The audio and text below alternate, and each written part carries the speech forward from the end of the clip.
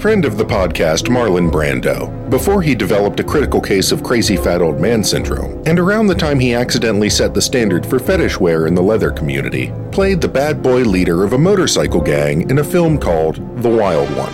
Many of you probably know it. In one scene, his character, Johnny, is asked what exactly he's rebelling against, to which Brando replies simply, "What do you got?" How cool is that? When you think about what defining traits make up the American character, depending on how patriotic you might be feeling on any given day, you might think of phrases like independence, self-reliance, rugged individualism, revolutionary spirit, which are all high-minded ways of saying we have a real problem with authority. Most of us don't like to think of it in those terms, especially because man oh man does it burn our toast when we see somebody else doing something they aren't supposed to do. But when you look at our idols in history and in pop culture, we inevitably gravitate towards the rule breakers. Gangsters, rock stars, pirates, the founding fathers. Nobody ever made history just showing up to work and doing exactly what they were told. And somewhere deep down in the American character, we all kind of want to make history. For the most part, though, we don't have many epic struggles. Most of our lives are pretty mundane, full of inconvenience, frustration, and a host of other trivial tyrannies that don't even seem worth the effort of rebelling against. Today's film is the rare war story that deals with some of these same everyday obstacles. It's about a seemingly unimportant cargo ship and its beleaguered crew toiling away endlessly in the safe area of the Pacific during the waning days of World War II. I use the term toiling loosely. They spend a decent portion of their time getting drunk on grain alcohol from the medical bay, faking illnesses to get out of various duties they'd rather avoid, lecherously spying on bathing nurses, and plotting petty vengeance against their captain and his prize palm tree. These are not actions that we would likely admire in our real-life peers and acquaintances, and we don't like thinking about our grandfathers being horny peeping toms who rip women's clothing off for kicks on a Saturday night. But in the context of this film, their misbehavior seems almost noble in a lot of cases. Maybe it's the performance of this legendary cast that elevates their shenanigans and gets us on their side. Perhaps it's the fact that so many of us can understand the resentment felt towards a small mind in a position of power that we see ourselves in this crew, whether we want to or not. Or maybe it's our ingrained distrust of authority, our inner leather daddy Brando, that has us rooting for someone to fill the captain's overhead compartment with marbles, because we don't need big tyrannies to rebel against. We'll take whatever you got. War is hell. People make films about it, and we love to talk about them. So get out your fancy pillows, light up your firecrackers, and get kicked out of port with a Marine veteran, a film critic, and a theater director, as we add exclamation points and underline our favorite passages of John Ford's Academy Award-winning 1955 uncomfortably oversexed wartime service comedy, Mr. Roberts.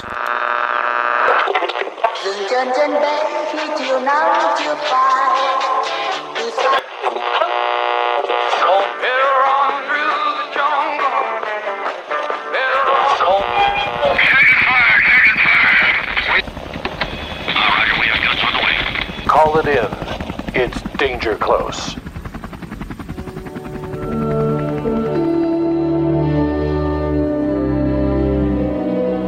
Welcome back to Danger Close, a war film podcast. My name is Dan, and I am here with my partners, Katie and Liam. And we are coming at you today with a 1955 John Ford naval film called Mr. Roberts. I want to thank all you guys for your patience. We pushed our schedule back 1 week so that we could get Apocalypse Now out to you guys because that was a pretty beefy edit. So that was the last episode. So yeah, we try not to do that too much, but thank you guys for waiting.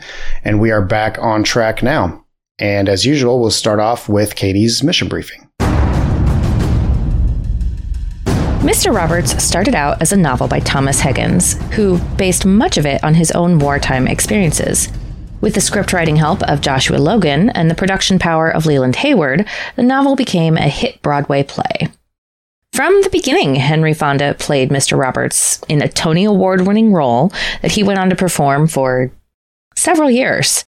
John Ford demanded that Fonda star in the film version, even though the role had already been given to Marlon Brando. Ford was a cantankerous old man by this point, and there was much conflict on set between the director and his principal actors. Fonda had some very specific ideas about how his character should be played, and Ford disagreed. Halfway through the filming, Ford went on an epic bender and subsequently fell ill with gallbladder issues. Mervyn LeRoy was brought in to finish the film with the help of Joshua Logan. Mr. Roberts went on to win Best Supporting Actor at the Oscars for Jack Lemmon and was nominated for Best Picture and Best Sound Recording. It made a boatload at the box office and was met with resoundingly positive criticism. World War II themed comedies were not exactly a rarity during this time, but this one occupies a strange place in that it takes on both darker and way hornier tones than many of the similar films that were being made around then. What are your perspectives on the comedy in this film? Liam? Oh, am I going first? Okay. Oh, yeah. So this does come from a very specific time period when service comedies were a genre all their own. Like we would think of romantic comedies. This time they would be screwball comedies. Well, I guess when you get into like the 80s and 90s, you get into the rom-com era. Prior to that, they were pretty much just comedies or screwball comedies or, women's pictures. But service comedies were about as ubiquitous as a subgenre can be. You have things like Operation Petticoat, Father Goose, often starring Cary Grant, although he's not in this one. This is such a strangely horny movie. Oh my God. For 1955. Right? And it's the B plot, maybe C plot. I mean, it's like 25% of the movie is dudes trying to get laid, pretty much. Yes, which is it's not unheard of, but 1955 was a weird year for that because 1955 was also the year that Marty won Best Picture. Have you guys seen Marty with Ernest Borgnine? No. So it was weird for Marty to win because it was a very small film about a awkward, lonely man. It was like the original like man-child romantic comedy, but also a drama. But it was about this guy who still lived with his mother and he's very awkward and he wanted to find the right girl. And it was strange for a movie like that to get that kind of traction in this period. People weren't really making movies like that and it wasn't a big budget thing. I'd always heard about it, but I went back and watched it a couple of years ago, and it was weird to me that not only was that movie entirely about getting laid, sort of for Marty too, but it's really just about trying to find like the girl that he wants to be with. But everybody else in that movie, all the other guys, are trying to get laid, and they're trying to get laid in the sleaziest fashion possible. Like it's Ernest Borgnine and a bunch of sleazebags. Is what that movie is. Oh, so okay. Seeing that and knowing that it was made the same year as this, man, maybe there was just something that got put in the water in 1955, but like Horny Central, but also like kind of creepy, not okay anymore. Horny Central. Yeah.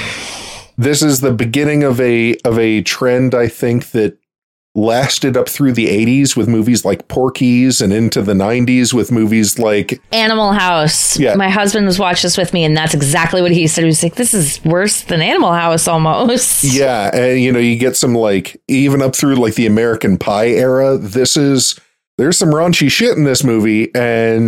But it is mostly off screen. It is off screen, but just like their reactions to things are what is so cringy now. For sure. It is a very, very cringy B plot. Oh, yeah. Dan?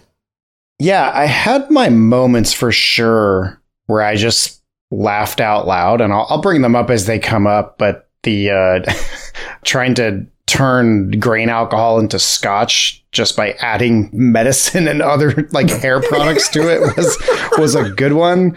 Hair tonic. Oh, yeah. That was hilarious. And Coca-Cola. Right. I think towards the end when Jack Lemmon's character blows up the laundry room, that was a pretty funny scene. But yeah, all the scenes with them going after women, I think played a lot funnier at the time. Whereas to a modern audience now, or at least to me, they played a little awkward, which interestingly, I rewatched 48 Hours with Eddie Murphy and Nick Nolte last night before I watched this.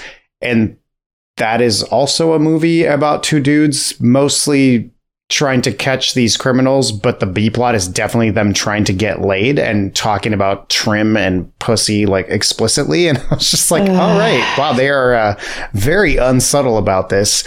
And I think this would have been a lot creepier had there been, for example, the whole binoculars scene. They never once show you the view through the binoculars of anything, not the island, not the hospital, not the nurse taking a shower. Right. So like they could have made it worse by actually showing semi-nude women, only because nude women wouldn't have been allowed in 55. Right. And they didn't. So it's kind of like you can laugh at it and cringe a little less because you're like, well, they're not actually showing any of it. And again, when it goes to service men in World War II, part of me is also like, okay, you can choose however you want to depict this, but men who are alone on a ship for 2 years are hornballs no matter what area you pick out. So you can choose to display it or not, but it's not necessarily inaccurate, especially at a time when peeping at women was just not considered criminal behavior.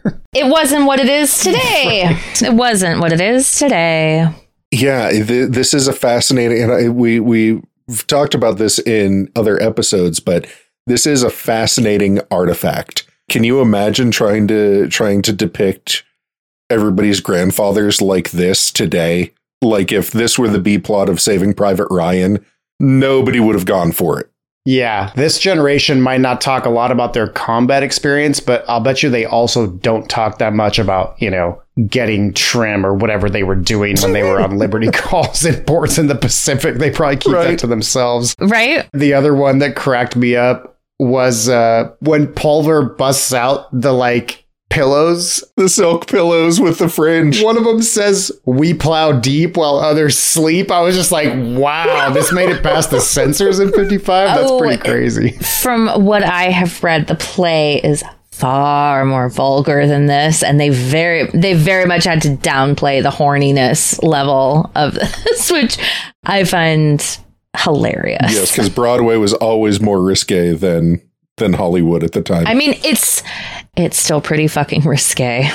So yeah, to answer the question, it was definitely a mix of me straight up laughing out loud for real at some of the jokes and some of the situations, to sort of examining it from a more modern perspective, being like, is this supposed to be funny or is it supposed to be awkward? And then there's a few cringe moments where I'm like, oh, I don't know. I have no idea if this was supposed to be funny at the time, but it's just kind of embarrassing now. So yeah. Yeah, I think the ADR whistling. Oh. The ADR dog whistling is probably more cringy than anything that's actually happening in the movie. Yeah, there's a lot of cat calling for sure. Well, and the cringier part is also that most of the scenes with catcalling are being done towards other service members, which we don't see a lot of women service members from this era in film. No.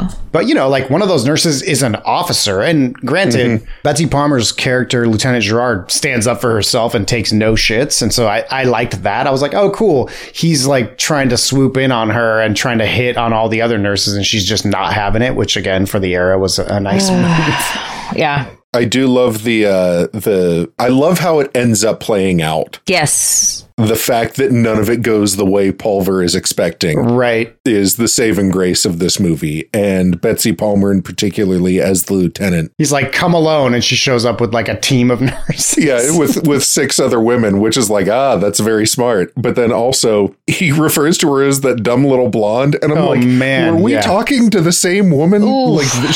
Right?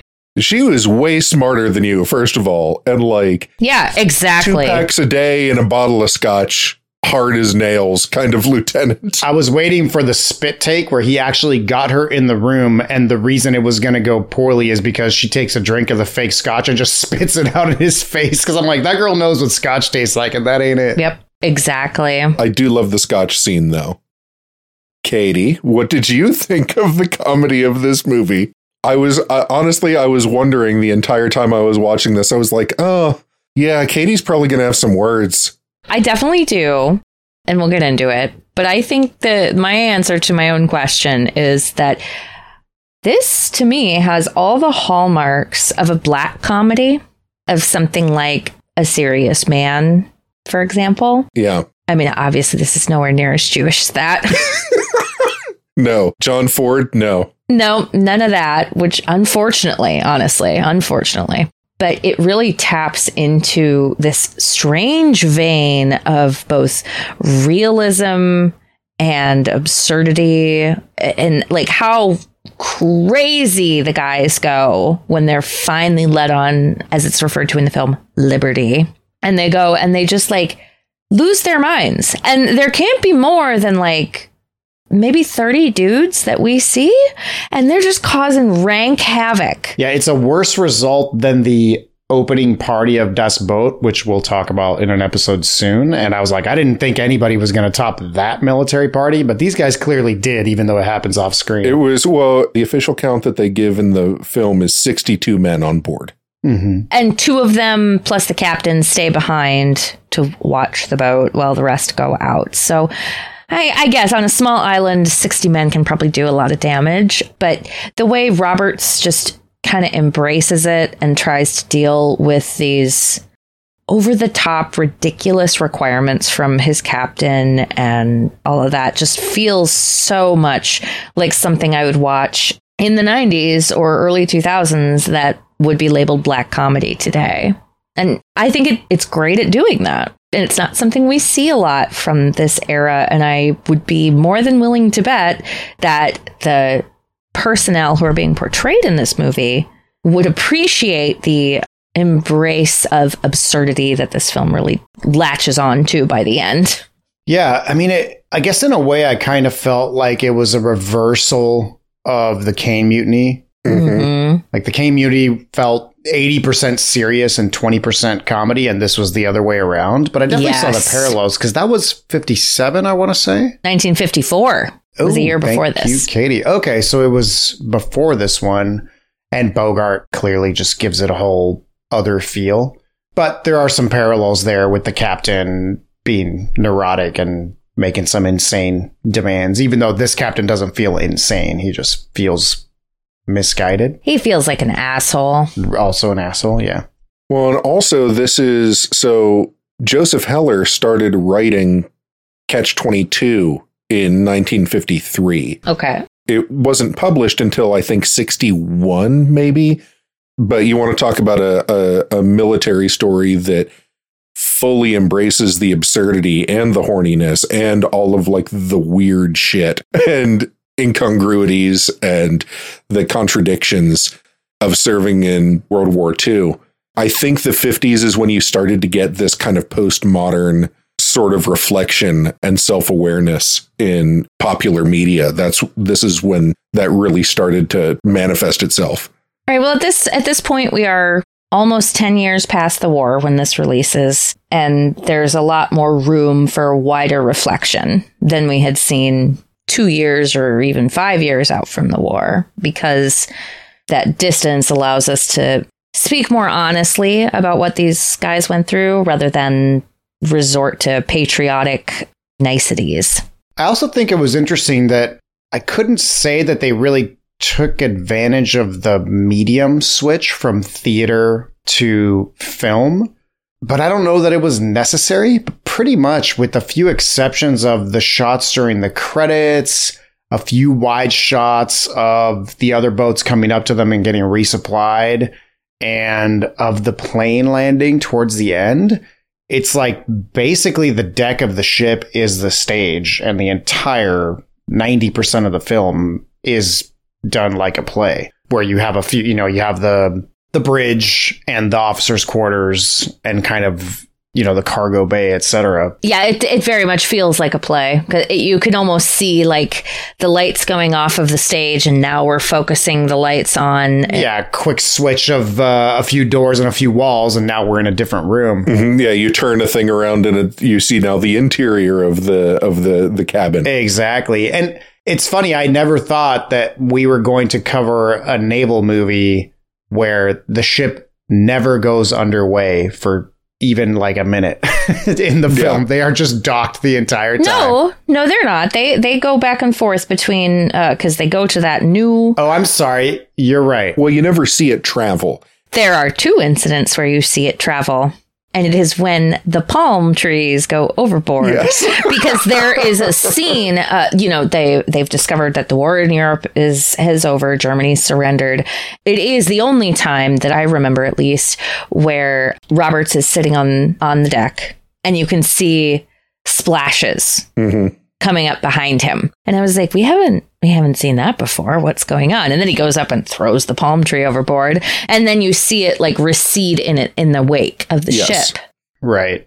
And then I think it happens again when the second time the poor palm tree goes overboard.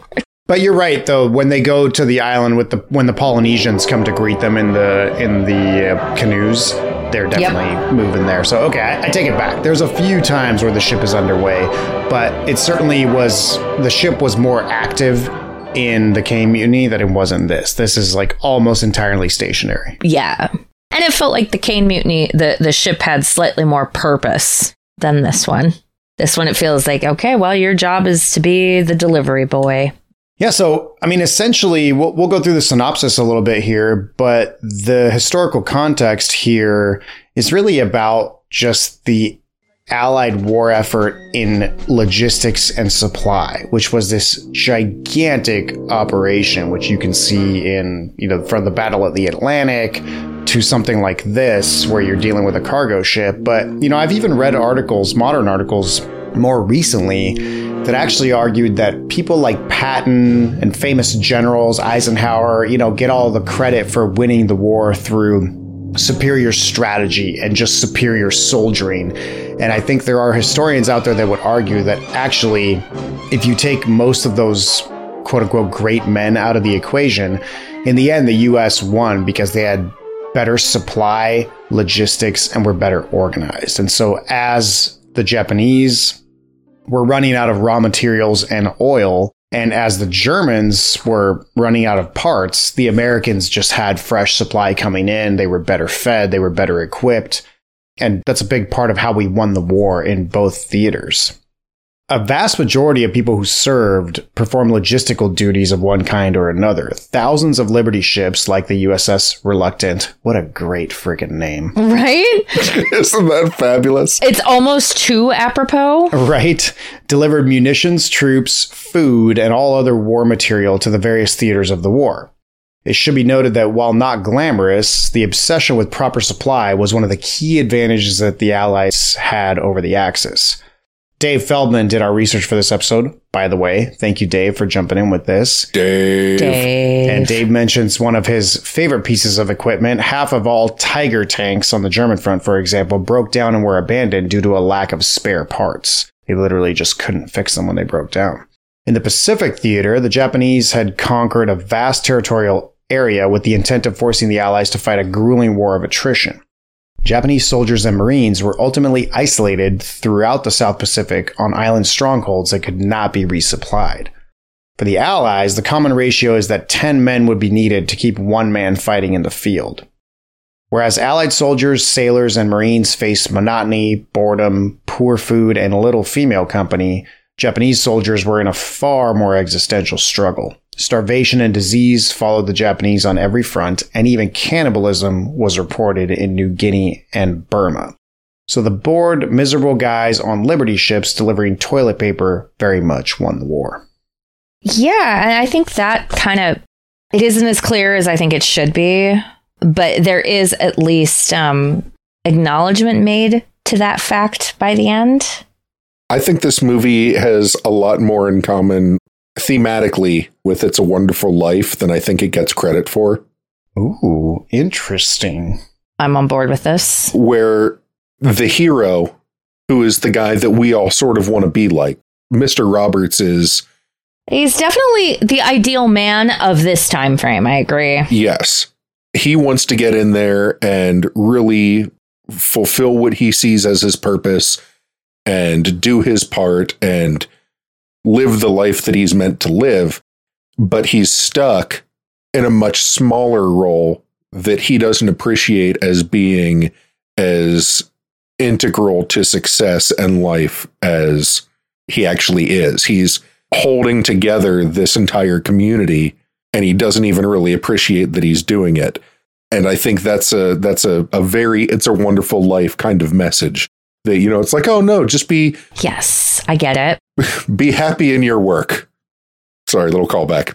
Yeah. But no, it's like, you know, not everybody gets to go off and be the hero, but you can be a hero in your own small little sphere of influence there. I think that was a fairly popular message in Hollywood at the time. Speaking of It's a Wonderful Life, did you guys recognize any of the lesser known actors in this from other films? Yes. Yeah. I can never remember where I see him, but every time I see Dolan in another movie, I'm like, it's Dolan. I mean, the most well-known is obviously William Powell, which this was his last feature film. And anytime I can see William Powell in literally anything, I am happy because he's almost always the best actor on the screen. Yeah, he was great. He's fabulous. And you could just listen to him talk for days. Oh, yeah. And the scene where he is trying to figure out, like, okay, but what's actually going on with Roberts, where he's like, oh, what do you mean? You sound like you feel the men are indebted to you. What happened? Like, I was like, oh my God, it's the Thin Man. You know, it's William Powell from the Thin Man.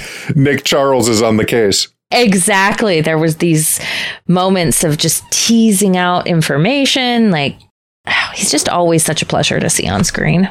I fucking love Ward Bond so much. Ward Bond, he's a John Ford regular. He's part of his stock company, more so than anybody else who made it into this movie. He's great. He's been in way more John Ford movies than Henry Fonda was. Just so everyone knows who we're talking about, he plays Chief Dowdy. Yes, he plays Chief Dowdy. I forget that not everybody knows who Ward Bond is. I recognize his face, but not his name until I looked it up. Yeah, no. And Ward Bond also apparently on days that John Ford was too drunk to direct, took on some of the directing duties uncredited. Yeah, this was a very collaborative film in that way, because John Ford was not at his best, we'll say. Even at his best, he wasn't at his best as far as like behavior goes. Oh, no. We'll get into some John Ford stuff in a little bit, but... Did you recognize Ward Bond from It's a Wonderful Life? Well, I recognize Ward Bond from not only It's a Wonderful Life, he plays Bert the cop. Yeah, Want to come along, Bert? We'll show you the town. No, thanks. I gotta go home and see what the wife's doing. But he is also one of the best parts in another John Ford movie that I grew up watching, The Quiet Man. Okay. He plays the local parish priest. Oh, nice. He's Father Lonergan, and he is one of the funniest parts of that movie. He is fabulous. We're not talking about Fort Apache, but he has a great exchange with Henry Fonda in Fort Apache, because in Fort Apache, Henry Fonda is the commanding officer, and I think Ward Bond plays like a sergeant major. He has to. He can't be an officer. And his son is in love with Henry Fonda's daughter. Oh. So there's problems there, but like his son is also an officer, and Henry Fonda's kind of grilling him where he's like, how did your son even get to be an officer? They're like, how did he get into West Point? And he says, by presidential appointment. And Henry Fonda says, that's funny. I was under the impression that presidential appointments were reserved for the sons of Medal of Honor winners. And Ward Bond goes, I was under that impression too, sir. And I was just like, oh, shit. Oh, it's so good. I love it. But bam. We'll talk about that movie at some point if we continue this project on long enough. It's bound to happen. He has a kick-ass mustache, too. I feel like anything where he doesn't have a mustache, the audience is getting ripped off a little bit. Yes, exactly. He also plays he has a very small uncredited role in he was in a lot of Frank Capra movies, too, but he was in It Happened One Night as a bus driver who gets into an argument with Clark Gable. He's Detective Tom Polhouse in The Maltese Falcon opposite Humphrey Bogart. Ward Bond was iconic. A great utility infielder of acting. He really, it's weird to say it, but like he's a very iconic character actor that really pioneered the idea of character actor. It's a person who isn't a leading man, but they take on such iconic roles outside of being leading men. He's definitely one of them. I'm glad we're getting some Ward Bond love, guys. I mean, like, I don't get to gush over Ward Bond enough in my daily life. And I'm just really happy that we got this chance. Yeah, for me, it's only my second time seeing him because as Bert the cop in It's a Wonderful Life is the only other time I think I've seen him. But he has, a decent number of lines in this and definitely plays off a Navy chief with like a little bit of a belly, but with a good command of his sailors. And then lastly, did you notice the only like obviously Latin actor, I think, at least out of all the sailors, Perry Lopez, did you recognize him from anything later? He's really young in this. No, I didn't. So he plays Rodriguez in this, but if you look him up, even his IMDb picture, he's wearing 1930s suit because he played opposite Jack Nicholson in Chinatown. He's the other cop that comes in and he's like giving him shit all the time. I was like, oh, damn. Oh, that's great. That makes sense. Also, it's hard to make a John Ford movie without John Wayne in it, but here we are. Oh, yeah. Oh, my God. No? However, Patrick Wayne, his son, plays Bookser, the young kid. Oh, really? And he's fucking terrible. I know, but he's adorable. He's adorable, but it's the most wooden fucking performance in the entire movie. It's like, well, that's because you got to be John Wayne's son and pretend that you don't know what sex is. He's just going for sarsaparillas. So, John Ford. Oh. Liam, do you want to start it off? I don't know if I can start it off, but I can definitely finish it. Mm-hmm. Okay. I don't know if I want to start this fight, but... John Ford is like... He was one of the quintessential Hollywood directors of this time. There's an excellent documentary called Five Came Back that talks about John Ford, William Wyler, John Huston, Frank Capra, and George Stevens, all of whom were not necessarily drafted, but encouraged to join the war effort. They went and filmed wartime material. It's insane. Well worth a watch. But John Ford is certainly, I would say, the most volatile. I think he was well known as being an incredibly volatile director, even from the beginning. One of my favorite descriptions of him during this movie is that he was drinking even heavier than usual or something like that. Or I was like, oh, damn. Yeah, so there's some great anecdotes that came out of this production. He and Henry Fonda, who had worked together many times before, and they were good friends, fought so much on this production that the producers had to sit them down and have a meeting where they hashed it out.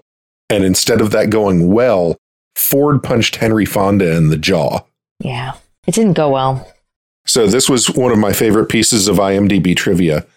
When John Ford met James Cagney at the airport, the director warned that they would, quote, tangle asses, which caught Cagney by surprise. The next day, Cagney was slightly late on set, and Ford became incensed.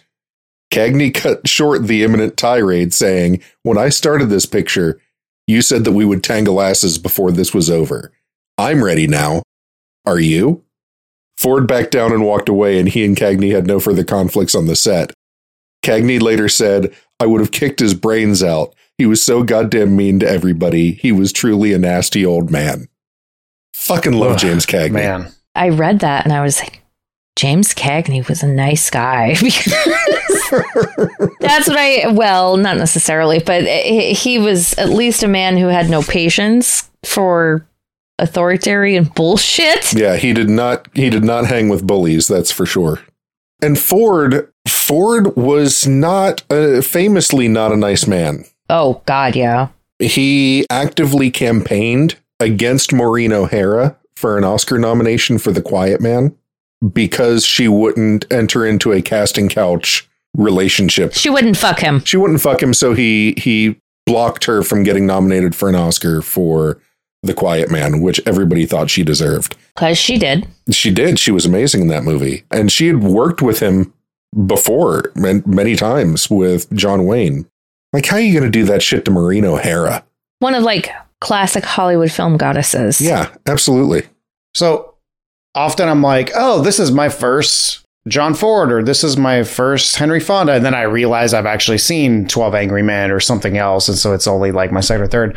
I believe this is my first James Cagney, though. And so his character aside, which we could talk about, I wanted to ask you guys, what in the hell is going on with his accent? Because I would describe James Cagney as the captain in this as like an angry leprechaun from Boston who is also doing a mid-Atlantic accent. And I was just like, what in the hell is going on with his voice? Now, is that just the way he talks in everything, or is that something he adopted for this character? Both.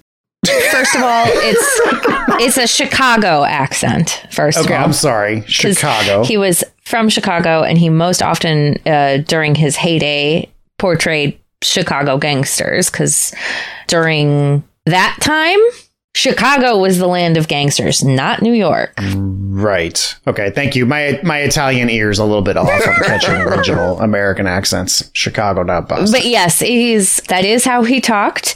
And it's weird because in this one, I think, oh God, this had to be the first James Cagney I'd watched since like 12, 15 years old, watching, I believe it was Robin Hood, that has both Frank Sinatra and James Cagney in it. What? Oh, Robin and the Seven Hoods? Yes, thank you. It's like a gangster retelling of the Robin Hood story. And I think that was probably the last time I watched a whole ass movie with James Cagney in it. And I was watching, I was like, I can see the comparisons and the joke imitations, but it's so much more subtle. It's a couple of layers to this answer because his voice is very distinctive. Uh-huh. It's a lot like Humphrey Bogart in that you always know when you're hearing James Cagney's voice. Right. But his character dialect in this is not the same as it is in all of his other movies. He can't get away from his own voice, but the way he pronounces things like, you boy. Who's that officer? You boy! It's not as intense as like, you dirty rat. Yeah, it's interesting to see, because again, I talked about this with the Caine Mutiny, a lot of times because of the voice and because they always play fairly strong-willed characters, you get this sense that, James Cagney always played the same part. He played gangsters and things like that, but it's wildly not true. No. If you watch, Public Enemy, Angels with Dirty Faces, White Heat, you get a lot of that Cagney gangster. But then you watch him in this, and it's completely different. And you watch him specifically in Yankee Doodle Dandy, where he won Best Actor for playing George Cohan. Yeah, he's like singing and dancing. He's a fabulous tap dancer.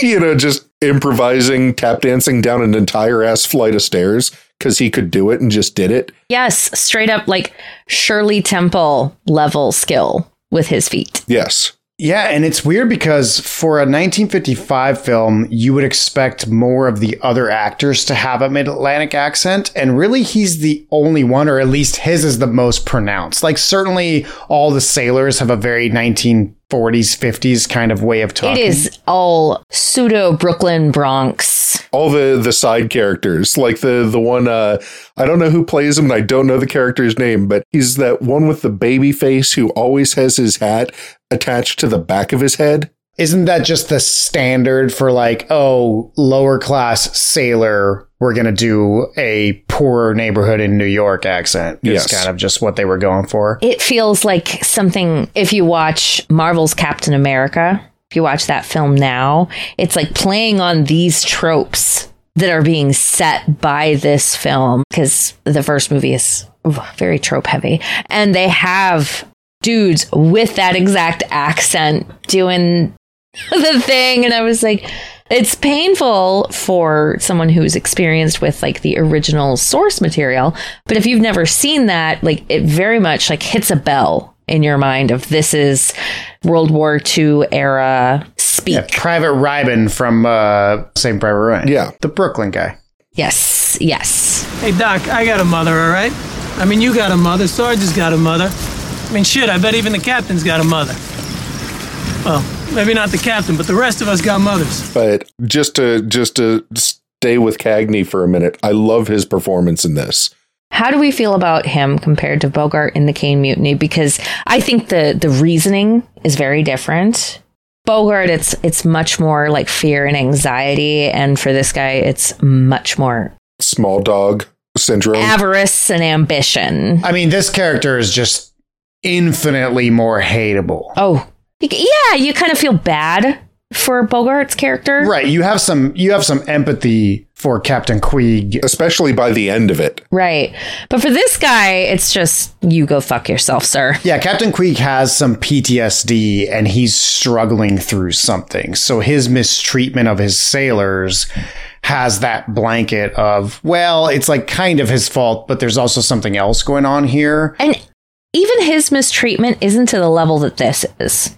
Right. And also the reasoning behind it. This captain is a dick for all the wrong reasons and in all the petty ways. It's like, don't touch my Palm Award because I got that because I'm going to get promoted, right? And I got that because of all the hard work that you folks did that I am going to take credit for. The symbol of our cargo record is this palm tree. It's bad leadership 101, right?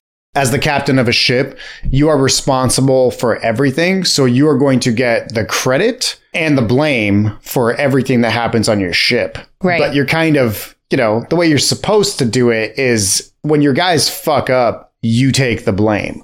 When your guys do well, you give them the credit. Like, yes. Clearly you're going to get promoted. Clearly you're, good things are going to happen. Like to how you. Roberts does when he comes out and, why aren't you wearing any shirts? And Roberts is like, no, you're not putting these guys on report. I'm the one who will take it. I'm the one who said that they could do this. Yeah, there's very much the classic juxtaposition of what a good officer and what good leadership is supposed to be. Now, granted, I think there is space to argue here that while the lack of discipline that has kind of built up on this ship is due to the mistreatment of the sailors from the captain, at the same time, like, Roberts isn't perfect. No, I think he's actually kind of a bad officer in a lot of respects. Yeah. Kind of, because you see, especially in the second half of the film, after he puts one of them on report and all that, that it's kind of like, it's almost like he comes out and says hi to all of them, and they're very cold with him, and they're like, good evening, sir. Good evening, sir. And then they're like, we're going to bed, right? And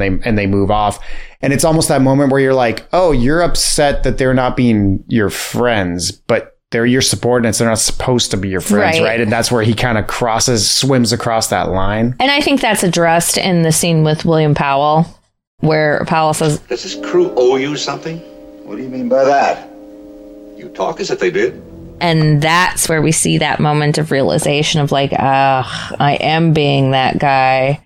He takes on that burden initially with the intention of being, pure, if you will, about it, where he's not going to let it affect the men and he's just going to soldier on with the burden on himself. And by the end, we see that like, that's just not possible. You can't when these men are rejecting him because they feel like he is seeking promotion.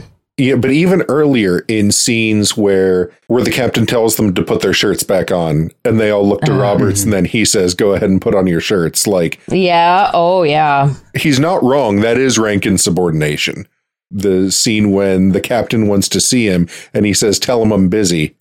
I don't know that that's necessarily something you just get to do. Not the way you say that. Yeah. Yeah. Right. And also the idea that, Dan, maybe you can enlighten me on this.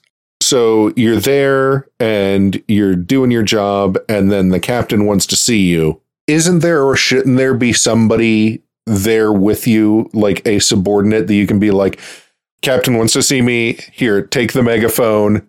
You should be capable of guiding this boat alongside your ship to resupply, right? Like, isn't there some kind of redundancy there? Wouldn't Doughty be the one to relieve him? Yeah, so if Doughty were there, so the way rank structure works in the Navy, which I will not go through it in detail because it's a little confusing compared to the other branches, but basically you got your seamen and your lowly sailors of, first, second, and third rank.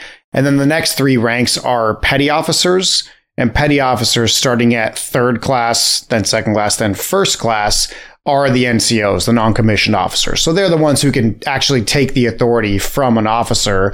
In this case, for example, if there was a second class there and he was the highest ranking sailor, what Fonda's character could have done, what Roberts could have done, is given him the megaphone or whatever he was holding and said, okay, you're in charge, finish this cargo load, I'm going to go talk to the captain. And that person would have all of the authority that that lieutenant had because he's acting in his stead, right? It's funny that he's referred to as Dowdy all the time. I think again, I don't know about the 40s, but generally speaking in real life, the chief would be called Chief. Chief is already familiar enough, right? Chief Petty Officer is the next rank up. So a gunnery sergeant in the Marine Corps is a Chief Petty Officer in the Navy. So it takes probably at least 8 to 12 years to get to that rank on average.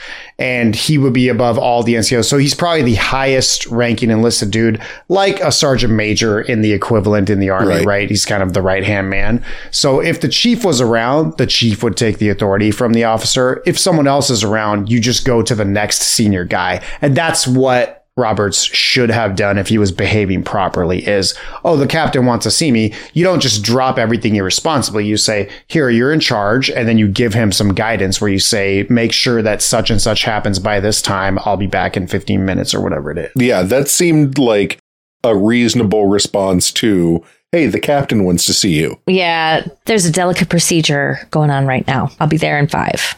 James Cagney's character is called captain, even though his rank is lieutenant commander, because the captain of a ship is always called captain. Yep. He's in command of that ship, yes. And that's relevant to the discussion at hand because he's very intent on being able to wear that hat of a full commander. Yep. He went out and he bought it and he keeps it in plastic in a safe in his cabin. Talk about show, don't tell, right? When he goes into the safe and I'm like, oh, what's he going to pull out, right? Is it like a service revolver or something crazy? And then he pulls out just the hat that he's already bought with the markings of his next rank. And I'm like, oh, okay, this guy's a promotion hound. Like he is going for that rank. I thought that was a great scene. Yeah, so Cagney is not a character that we see a whole lot in war films in general, and in particular World War II. He is so nakedly selfish, and this is something that really differentiates it from the Caine Mutiny in that I don't feel like Bogart's character is necessarily like, he's not chasing clout, he's just paranoid and afraid. He's just trying to survive from day to day. Right.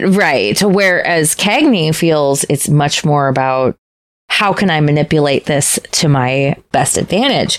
And I think the thing that irritated me the most about the movie is his continuing like, oh, you college boy, I had to put up with this college boy. And I was like, bro, get over it. Like, I just had no patience for that shit. He's got a massive inferiority complex. Yeah. And I'm sure that was justifiable at that time. You know, things were far more stratified then, but now it just comes off as so petty. Well, I think it was petty at the time as well. The fight between him and Roberts in the cabin. I don't think that was designed to really give you empathy for the captain. I think it was really just to maybe give you more of a glimpse of his motivations without gaining your sympathy. Yes. It's one of the scenes where the fact that Henry Fonda was, even by Hollywood standards, way too old for his role. Oh God, he was 49 when he was cast in this. But the scenes where he's with James Cagney, where James Cagney is clearly older than him, I think highlights the way they tried to hire people older than Henry Fonda to make him look relatively appropriate by contrast. Like William Powell. This was definitely one of those movies where my husband, who's not as aware of this kind of thing, is where he's like, what the fuck is Jack Lemmon the youngest guy we've gotten this voyage? Because that doesn't seem realistic. And I was like, I think it might be actually, honey. He is, right? And I think he was wearing a hairpiece in this, Henry Fonda. Oh, really? I'd believe it. I think they gave him a hairpiece for this, if I'm remembering correctly. They at least did a dye job. The reason I bring it up is that the captain's character complaining about college boys is specifically coming from a place of, now, I can't tell whether he's a Mustang where he was enlisted and started out as a regular sailor and then eventually went to officer candidate school, became an officer, because he was in the Merchant Marines before, but it's unclear whether he was an officer in the Merchant Marines and in charge of stuff or whether he was really like a lowly sailor. So, but it's clear that he didn't go to college because he keeps complaining about these college boys.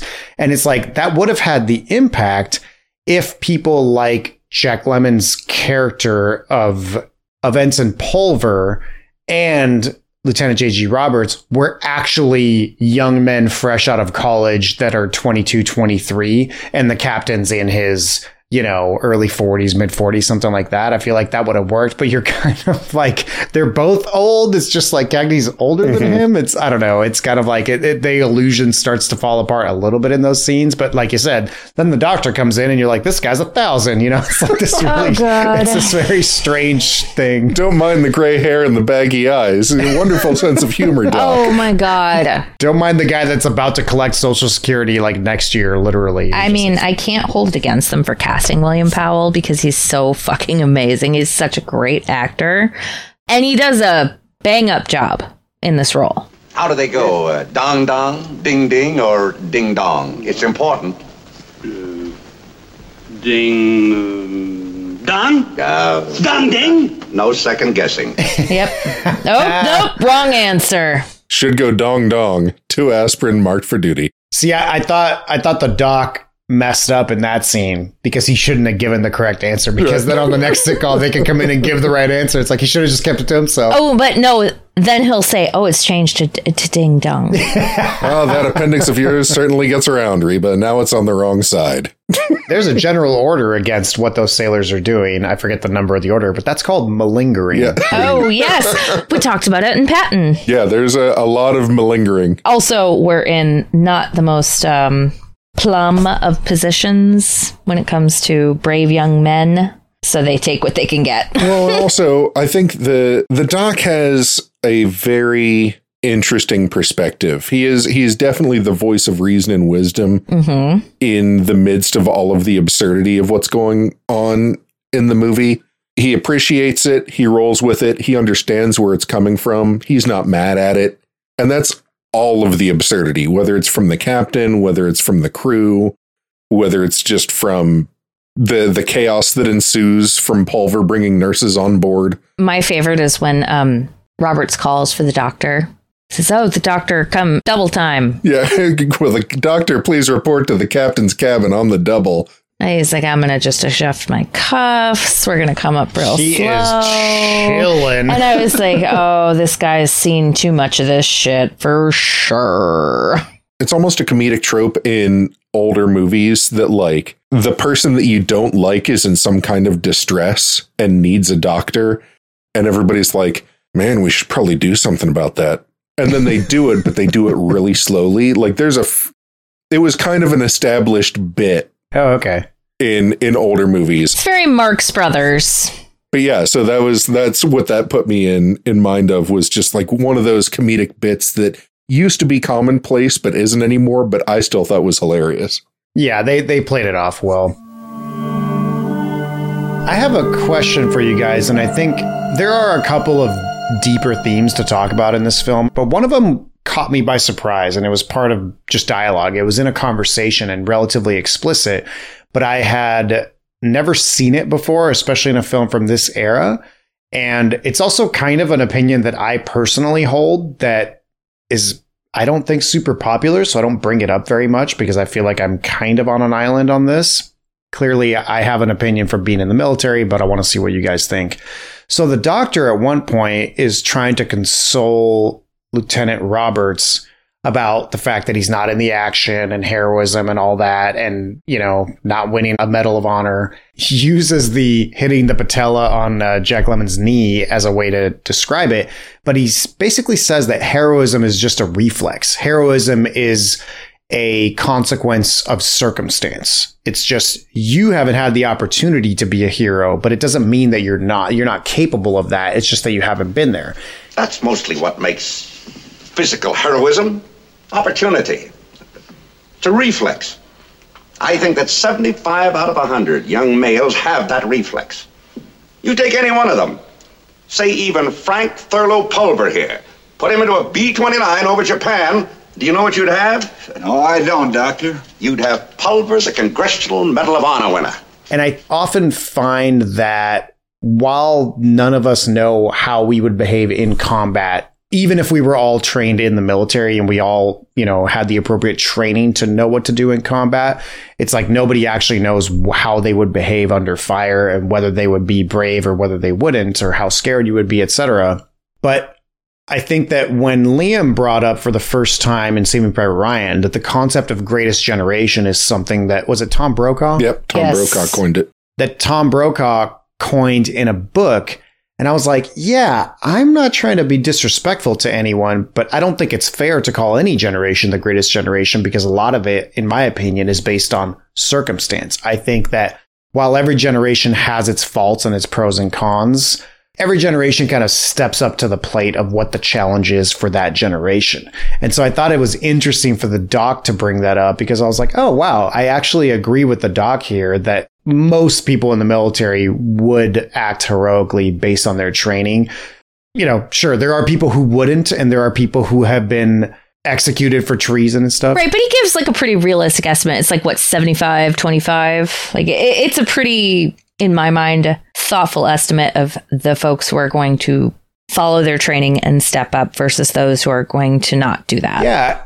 And if you read about this, there are also really interesting studies based on actual data that show that quite a large percentage of specifically infantry soldiers in World War I and World War II, in moments where they had to finally kill a fellow human, actually shot high on purpose and did not fire into the enemy. Like, I've heard that before myself. I haven't read these studies myself, but I know that actual historians have looked into this and have percentages and have data on how many soldiers in the infantry in World War I and World War II actually did this. And it's a higher number than you would think. So it's very interesting to talk about combat from a civilian perspective, but also from these guys in the military, quote unquote, that are really doing civilian jobs. They're just moving cargo around. They're not under fire. So that kind of came at me from left field. I did not expect the doc to bring that conversation up. How did that one hit you guys? It puts me in mind of a line from the mightiest of mighty boss tones. What? I'm not a coward, I've just never been tested. I'd like to think that if I was, I would pass. Anyone? No? Okay. Yeah, sure. I know that line. I know what you're talking about. Anyway.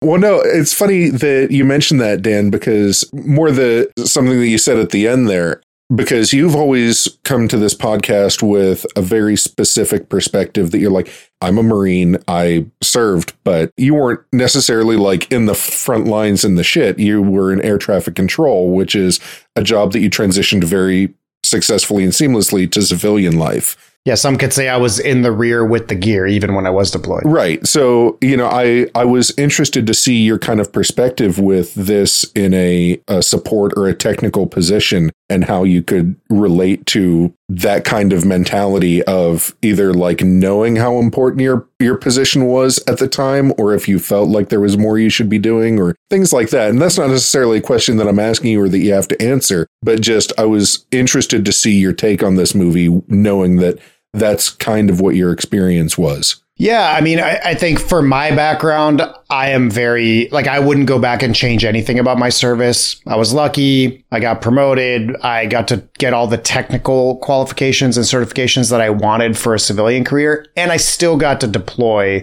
which not everyone does. So I still feel like I got to do my part, right?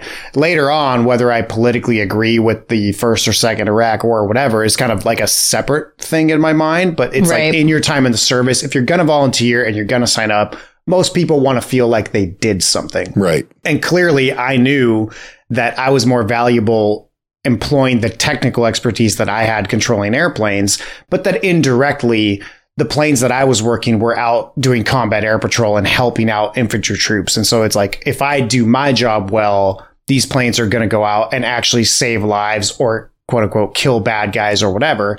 And, delivering toilet paper is maybe a few steps removed from that. But again, it's clear that it's still just as important of a job. That's how I look at my job nowadays, too, as an air traffic controller. And as a pilot, even for, not me, but for people who do fly planes, you are one man or woman doing that job. But for every pilot that flies a Delta airplane, like there's got to be, something ridiculous, like 40, 50 other people that have to be doing their jobs properly for you to be able to do your job and for you getting on a flight to be able to get where you're going. So yeah, it's just a matter of mental attitude and perspective. The other thing is, I feel like sometimes at certain times in the military, if you're volunteering to do something where there's a lot of attrition, it's like, no, I want to transfer to the infantry. I want to go to the front. Like there are historically times where that has worked and they'll take you. There are other times where, like when my best friend was deploying and going to the detachment and going to Iraq before me, I tried everything I could to volunteer and go with them because I was like, well, if you're going to go, I want to go. We might as well go together. Or what if something happens to you and I'm not there? Like, I don't want, we kind of had those conversations. Yeah. Right. And I didn't get taken. And I had to say bye to my friend and let him go. And like, I couldn't force my way onto a plane. Like, that's just the way the cookie crumbles sometimes. And then I went later and that was the way it was. So yeah, I could kind of relate to some of Robert's frustration, but the military is a big, giant machine and you play the role. Sometimes you get to volunteer for stuff. Sometimes you get voluntold, as we call it, for stuff, but you don't always have full control over where you end up going and what you end up doing. So it can be frustrating. And it's interesting that they, we've said it on the podcast and they quip about it in the movie, but for all their talk about like, transporting toilet paper and toothpaste, he also got a ship that had been out of fresh fruit for like 2 months, a shipment of fresh fruit. He had to know that he was doing something that needed to be done there, Exactly. He had to have some kind of understanding of the ramifications of his cargo making decisions on this, because obviously he did, because he goes and brings that whiskey to the cargo master to say, hey, man, maybe we could get like a... You wasted that bottle of scotch on a man? Yes. So let's talk about the performances on this. We need to talk about Jack Lemmon. We've talked about a few, but we've got to talk about Jack Lemmon. So Jack Lemmon in this is... Frank Thurlow Pulver. So Jack Lemmon was born in 1925. So he's at least... He's probably 29 when this was shot. 27 to 29, depending on when they shot this. And he is... absolutely looks the youngest guy in this. Who's not one of the common seamen. Other than John Wayne's kid.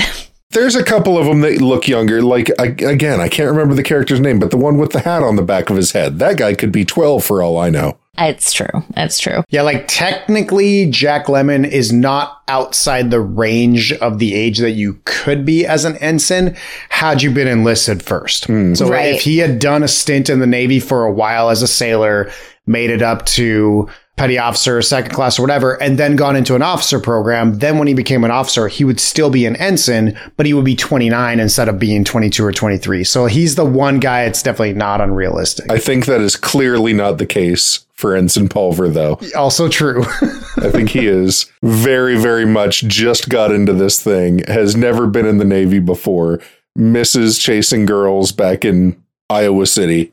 Exactly.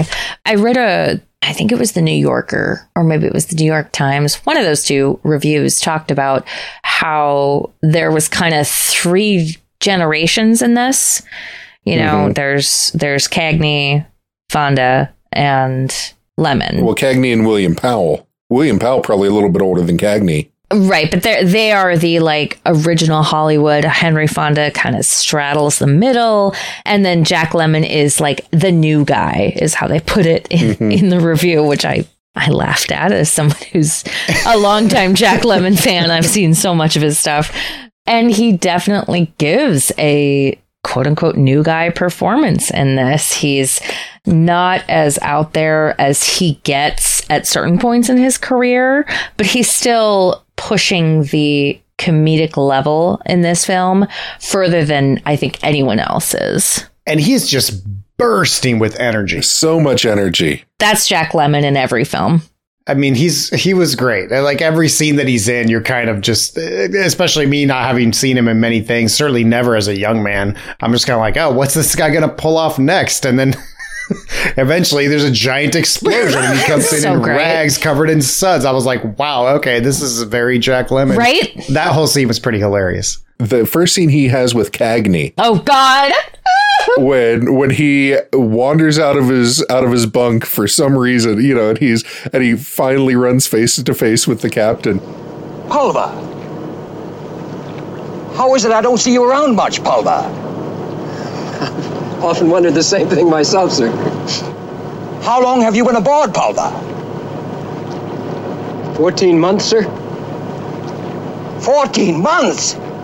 Cagney read the script and he knew that he had to, like, after they read through it one time, he said, we need to rehearse this a lot, because if we don't, I'm not going to be able to not laugh when you say 14 months, sir. Right. It just tickled Cagney so much, Jack Lemmon's performance, that even when they did shoot it, he said he had just a monster of a time not breaking character. And they actually became very good friends up through the end of Cagney's life. Yep. It was very sweet. And that's the weird thing, is that reading about this film, you get the kind of sense of who the people were backstage, which you don't get in all film history, just reading reviews and stuff. And in this one, there was definitely the sense of who's the asshole here. And it was absolutely John Ford. Yeah. But Cagney and Lemmon formed like this long-term relationship, and Lemmon and Fonda, like everybody else was kind of like making it work, except John Ford, who was a dick. Well, and there's actually a picture that, you know, on Facebook, I follow a lot of groups and pages that are all just like, you know, stills from classic Hollywood and, you know, just different things. And one that pops up every now and again is this picture of James Cagney, Jack Lemmon, William Powell, and Ward Bond just sitting around on couches. Somebody's playing a guitar and they're all obviously singing with great enthusiasm. And every time I see it, I'm like, there's no other movie that could be a backstage photo of except for Mr. Roberts. Just like that collection of dudes just sitting there having a good time. I was like, oh, it warms my heart to see. But yeah, Jack Lemmon in this, when he starts talking about the firecracker. Or women. Whenever Jack Lemmon starts talking, it's just hilarious. He's been reading God's Little Acre for over a year now. He's underlined every erotic passage and added exclamation points. And after a certain pornographic climax, he's inserted the words, well written. Yes! And then he goes and shows the doc. He's like, yep. And then he exclamation, good writing. I was like, oh my God. This isn't a pop gun, it's a firecracker. I used fulminate of mercury. They're like, he's going to blow up the ship. And then he did. So I have a couple of technical questions for you guys, and it'll depend on whether the version of this that you watched had the same quote unquote flaws, or at least for one of these. So one, I'm surprised that this got an Oscar nomination for Best Sound, because I can't think of another example of ADR that was done so poorly so often, or that was just so distracting so many times. Because usually I have to read through the goofs on something, and I like skip through that part when somebody just starts nitpicking, like, oh, in this one scene, this character's whistling. But if you like zoom in with a tool, you can tell that his lips aren't pursed. And it's like, OK, who gives a shit, right? Oh, no. Jack Lemmon singing is always ADR. And like his lips aren't moving. There's a lot of ADR in this. It's bad. It's not just him. There's a scene with the binoculars where the first sailor who's laying down and takes watch, quote unquote. And literally the camera is on him and he's saying 2 full ass sentences and his lips are not moving. And I was like, okay, I'm like, honestly, at this point, I'm getting distracted by this because it's so bad. And there's just other times where the sound is just completely off of the lips. Or again, anytime there's a scene where I think it's even Roberts in a moment of triumph, or a moment where he's walking away particularly proud of himself, where he starts singing or whistling. It's after he throws the palm tree overboard and he starts singing along with John Philip Sousa.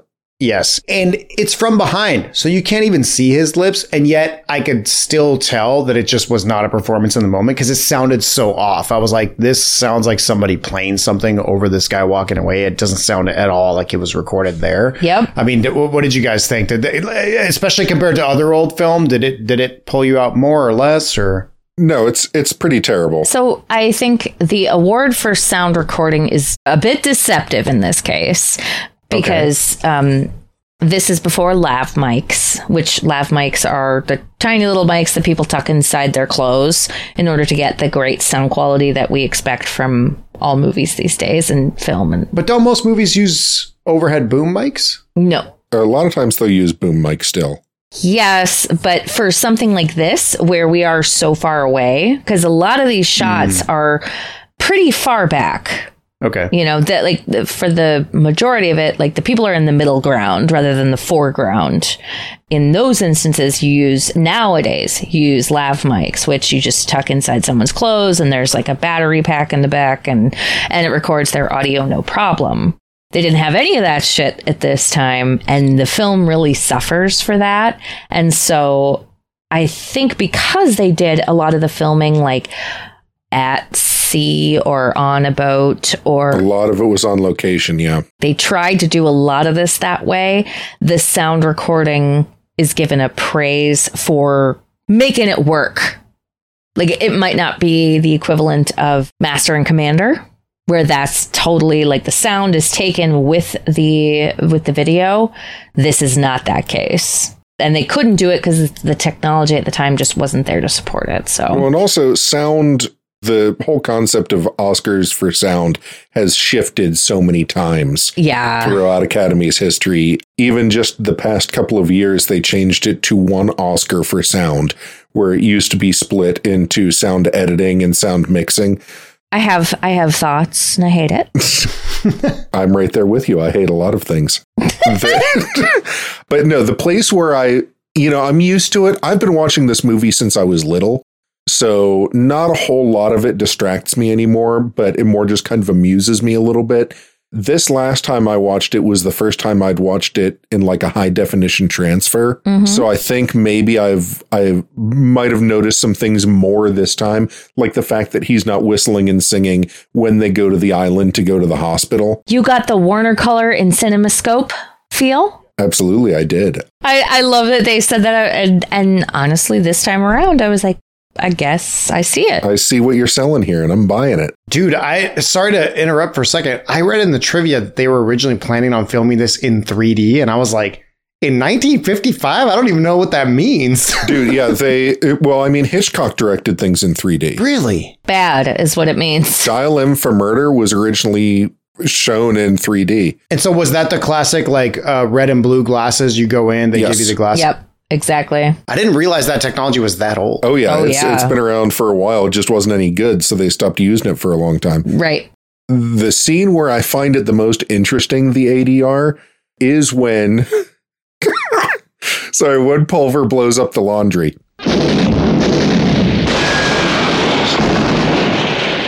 And all the suds come out, and he's coming out, like, washed out in this tidal wave of laundry detergent suds. That was such good physical comedy. When he tries to go up the stairs and he grabs the handrail and his hand just slides down. And he slides right down. Perfection. It's hilarious. So I don't really care, but you hear the whistling played over it, which he wouldn't have been able to do if he was buried well over his head in soap suds. Right. But also, if you listen,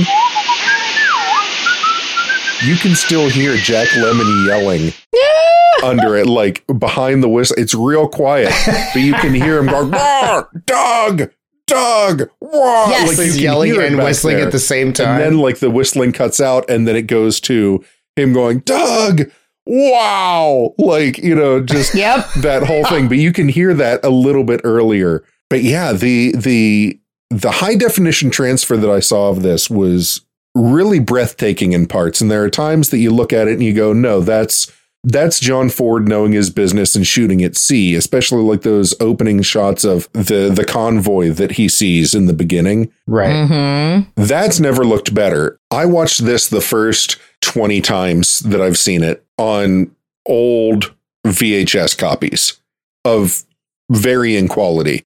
And so many weird things have happened to this movie over the years. I saw it when I was little, like we rented it from our video store, and it was the movie that we watched, but it was not in widescreen, and it was very grainy. Like it had not been cleaned up at all. Years later, I bought it for myself on VHS, and it was cleaned up a little bit. Like it looked a little bit sharper, It was still not widescreen, but they had taken out the audio track where they were playing John Philip Sousa. Oh, God. During the palm tree scene. Mm-hmm. And they replaced it with something completely different that didn't match up at all with the action on screen, where like he has the idea and he gets up and he starts marching in time with the music and up the ladder and he salutes the palm tree and then he grabs it and he throws it and it all times out perfectly to that, and like the cymbals are crashing and he chucks it into the water and then goes off singing. All of that audio was cut out and replaced with something else entirely. Oh, weird. It's terrible. It was really bad and really jarring. So like I watched that VHS copy of it once and then never watched it again. So I was very glad to see that the version that I just watched on HBO Max was not only in high definition and widescreen, but also restored the original audio.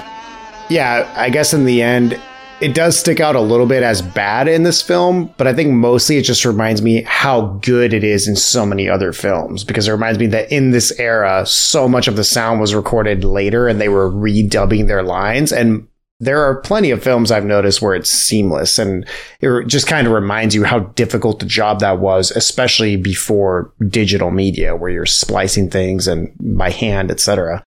So speaking of the HD transfer and the actual visuals, so the other question I had was, again, this happens at least 10 times that I noticed in the film, but I can describe it in one scene where the plane is landing and you're seeing a wide shot of the cargo ship on the right of the screen.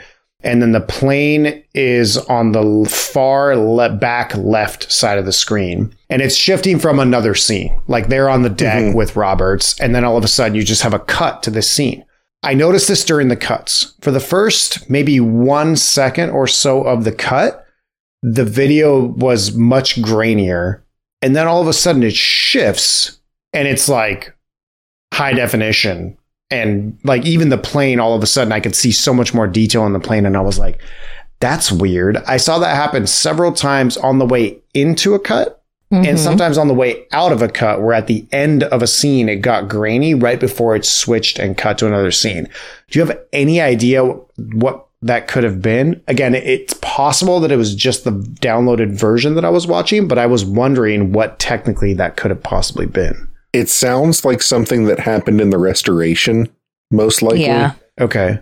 You know, I can't necessarily summon the image right now in my brain right now of what you're talking about, but I've seen things like that. But it's not unheard of for there to be a frame that they just couldn't, a certain section of film that maybe that negative doesn't exist anymore, or like that part of the negative was beyond restoring. Right. They just kind of had to make it work. They just had to take the best version that they had previously and stick it in there since they couldn't restore it from the original negative. With film preservation and stuff like that, you kind of just piece together the best thing that you can. Right. Yeah. I mean, if that was the case, I would say that it's interesting that they chose to keep those, because again, it's probably a second, so it's more like 24 frames, but it's interesting that instead of cutting that second out that looks grainier, they kept it in, which is way more jarring to me. If I had been editing, I would have just cut that second of the scene out and started with the higher quality stuff that you could actually, but again, it's hard to know exactly what happened. There are certain instances that, and you'll see this with, I think the Judy Garland, A Star Is Born. This happens. Yep. There's a Frank Capra film called Lost Horizon, where certain sections of the image have been completely lost, but they still have the audio.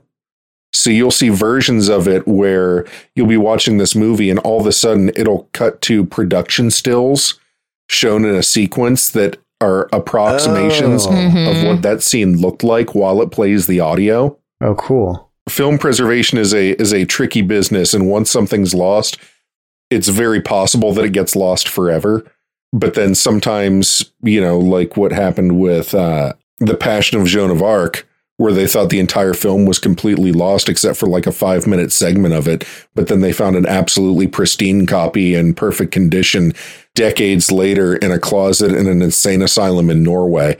Weird shit like that happens. So sometimes you get that, and sometimes things are just actually lost forever.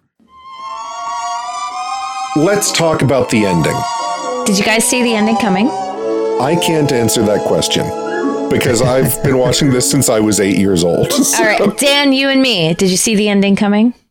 No, absolutely not. I didn't really try and predict what the ending of the film was going to be because, to be honest, I just expected it to be something cheesy and feel-goody. So it did surprise me a little bit, especially the way they did it. And I did really like seeing, again, not having been exposed to Jack Lemmon in general, but especially as a young man, I did really like to see the contrast between his brilliant comedic performances and his physical comedy to a more somber moment, but they led you into it with the letter from Roberts first. And I don't know how the play or the book is, but I thought that was a really cool way of doing it, where it's like, oh, Roberts is writing and updating them, and it's like, he's having a blast. He's finally doing his part in the war. They've been attacked a few times, but everything's going well. And then he goes, oh, and here's a letter from Ensign so-and-so, his friend, their college friend. And then you see his face drop and just, I thought that was really, really well done. What about you, Katie? Oh, yeah, I saw it coming. Oh, okay. As a student of older film. Yeah, it's totally that. My husband hasn't seen as much older film as I have, and he disliked this movie a whole lot more than I did because of what I call the cringe factor. Mm-hmm. Yeah, we didn't even talk about the cannibals line. Off! Get them cannibals off this vessel! Get them off! But continue. Yeah, there's so much cringe in this shit, and I will definitely get into it in my breakdown. But I kind of looked at this and was like, okay, there is a planned story here beyond. It's so hard to describe. Like, I knew that was what was coming from the beginning because he was so all about it. He's all about sacrificing his life and doing all these things.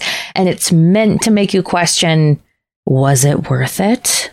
It's getting into so many layers. And so from the point when it becomes clear that the crew is who has arranged his transfer, that's when I was like, oh, okay, well, he's dead now. He is dead as a doornail because he's done all of his duties. He has proven himself. And now his reward in his mind almost is to go and die in battle, when really the challenging thing is to survive.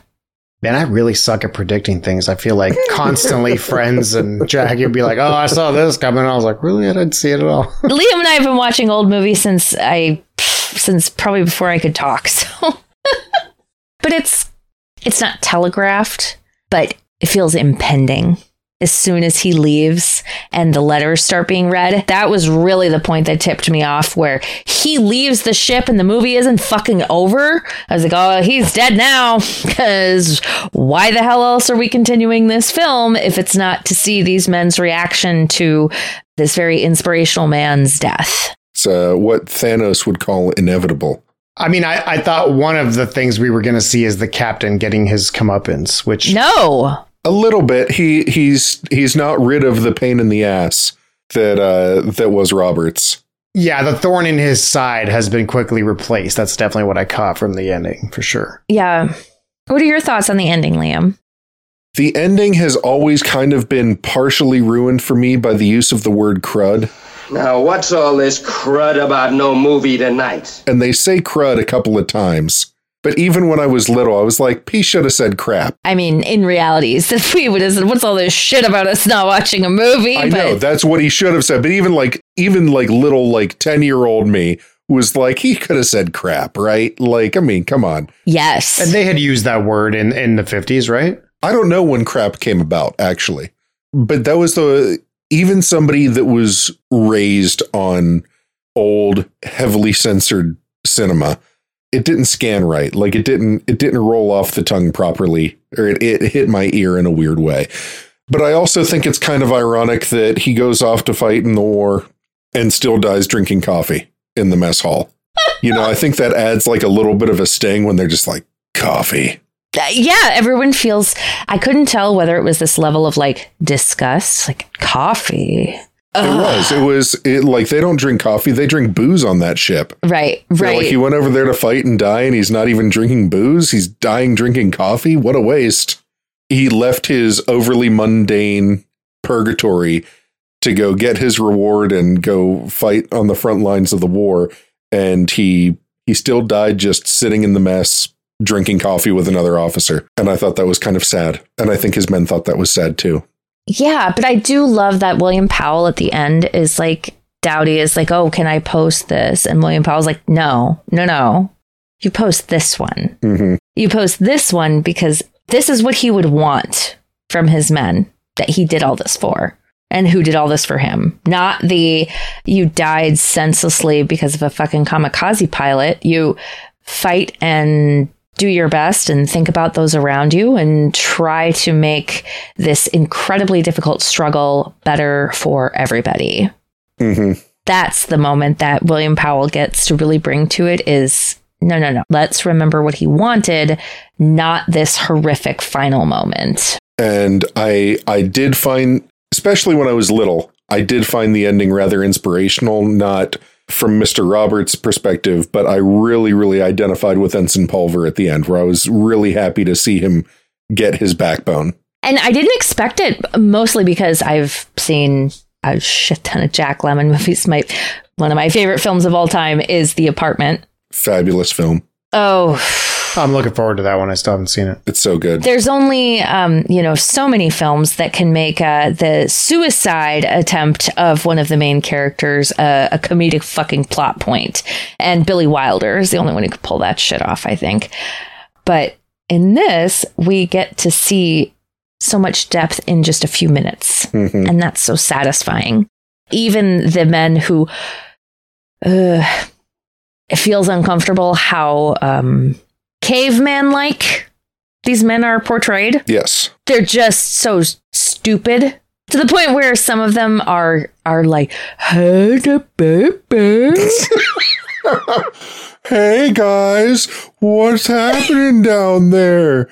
Can you see anything? The guy who comes on, my favorite. The passageway is solid soap suds. No, that guy's also great. No, the guy who the army police guy who comes on to be like, yeah, you're not really allowed to leave the boat anymore. And I kept asking my husband, I was like, what the fuck is wrong with this guy? Why is he talking like this? He's just Southern. He's like, well, I think he's trying to do a Southern accent, but he's not actually Southern. So what's wrong with him? He's just from Alabama. It's okay. Well, what we call in Alabama, yeah, we call the same thing in Nebraska. I love that line. Yes, but see, like I have family who grew up in Alabama, so I was like, what's going on here? It was just hilarious to me.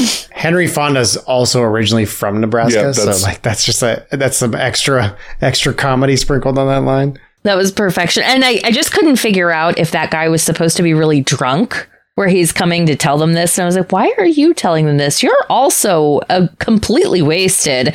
And then I figured out that he's just doing a really bad Southern accent. He's just very slow and Southern. It reminded me of, what was that movie we watched with Burt Lancaster and 7 Days in May? Yes. He's doing the senator from 7 Days in May. If he were stupid. Yes, exactly. I was like, okay, well, I guess if that senator... Not Edmund O'Brien. No, if that senator were like really, really wasted and trying to communicate this information, this is how it would come out. Bigger bombs, better bombs, more bombs. This is related, although a little bit of a tangent. I don't know if you guys have ever heard this, but I believe Stuff You Should Know did an episode on this, and it's an episode on... I want to say hookworm, but one of those parasitic worms. Yes. Mm-hmm. So did you guys hear this? That one of the reasons why there's a trope of Southerners talking kind of slow and sounding dumb is that because in rural areas where you had outhouses and people walked barefoot a lot, there was actually a lot of, because that's how you get hookworm, is it comes in through your feet. So if you walk barefoot through unsanitary conditions, you can get hookworm, and hookworm eventually gets a hold of you and starts affecting your brain and actually does slow down your speech. So they think that's where originally the stereotype of Southerners talking slow comes from. They did a bit on that on Radiolab as well. Mm-hmm. There was, actually the development of like how far you have to dig down an outhouse so you don't get hookworm. And now it's time for the breakdown, the point in our show when we ask the 3 questions. What was the objective of this film? Was it on target? And did we like it? Katie, let her rip. I think there are a couple of goals here, and I think they are very different depending on who you're talking to. John Ford's goal is very different than the actor's goal, very different than the later director, Mervyn LeRoy's goal. And I think the ones that I want to highlight out of this are, to me, this film on a deeper level is really trying to portray the difficulties of doing an incredibly necessary, like, everybody needs fucking toilet paper at war. I mean, you can get by without it, but your time's going to be really not so fun. You know, toilet paper and all of the necessities. But doing that job is incredibly mundane, and dealing with the complications of long-term service and doing something that you don't feel is fulfilling. I think there's a lot of exploration of that. And I think it's also a exploration of frustration by an incredibly incompetent captain who is in no way aligned with the goals of the rest of either the military or your men. So much so that this fucking guy doesn't even know all the ensigns.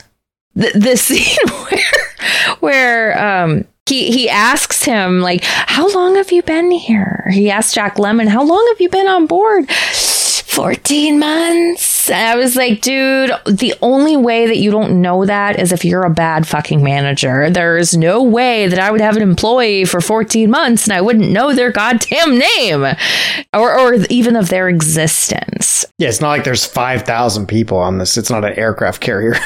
Although I think the joke is that Jack Lemmon, that Pulver's been hiding from him, but he should still know that he has an officer of laundry and morale. Exactly. That's what I'm getting to, is that, like, Lemmon has obviously been hiding from him for so long because they make it a point to talk about that in the movie. But it is such a dereliction of duty as a commander not to know that shit that it's shocking, almost.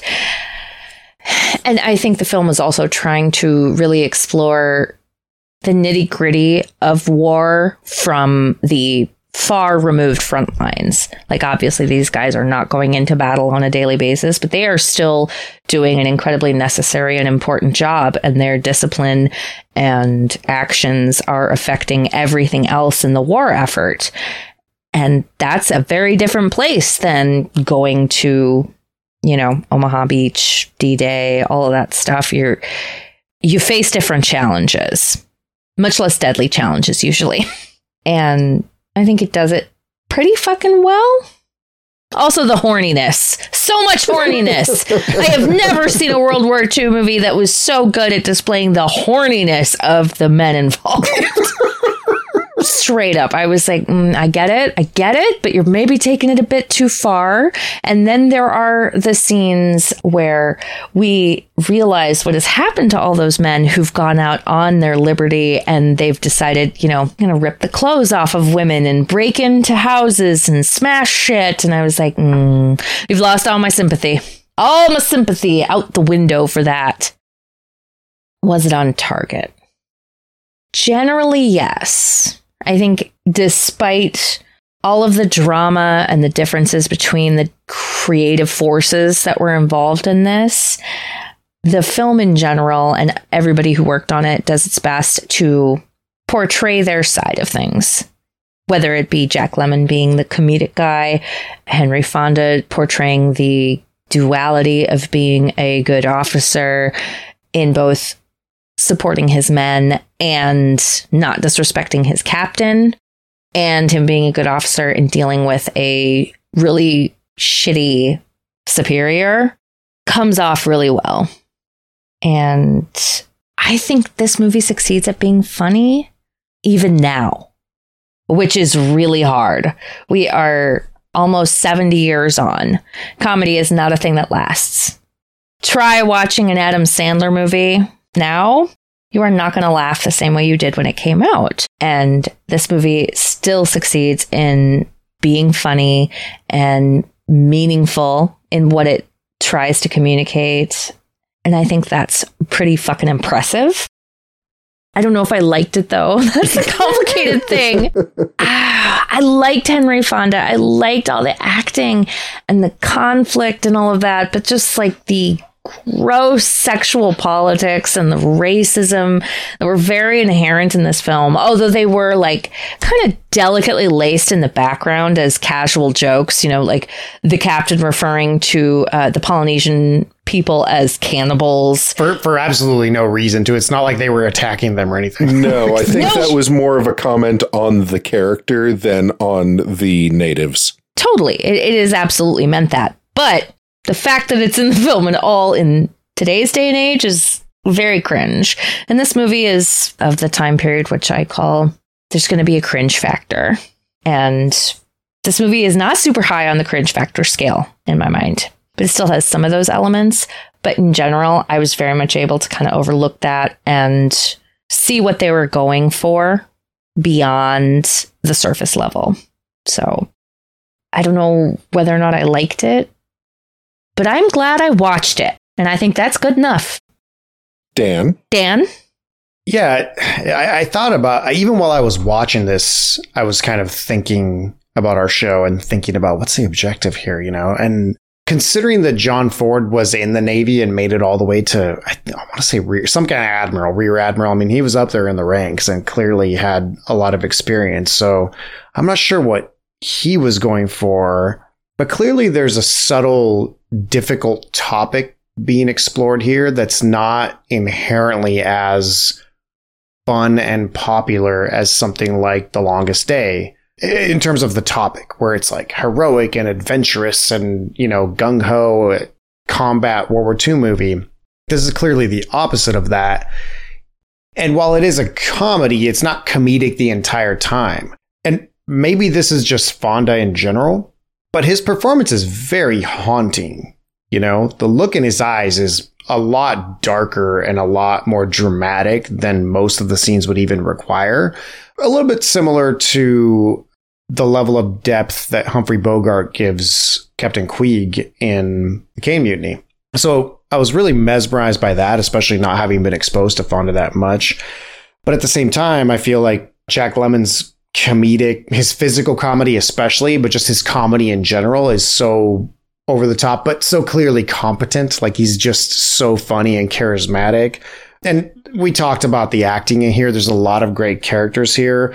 Ward Bond's Chief Dowdy really struck me as one of my favorites, just because he's so convincing as literally an old salty chief with the mustache, and kind of like, all right, man, let's get to the thing. You know, I loved his outfits. I felt like that. Yeah. The choice of clothing in this for him was so purposeful. And the way he wore it, like to have a half-chewed cigar in your mouth and your sleeves kind of rolled up. It's like nobody rolls their sleeves up like an old Navy chief like that. The big bell-bottom pants, and then occasionally, right? He's wearing more the sergeant uniform that's tan on occasion. Well, that's a chief's uniform. Oh, okay, so yes, he's wearing that chief's uniform. Like, it was interesting to see him adapt throughout this. The Jack Lemmon line, Flemish up the lines aft there, Dowdy, still cracks me at, like, he's like, what? New man. Like that exchange between the two of them. New man.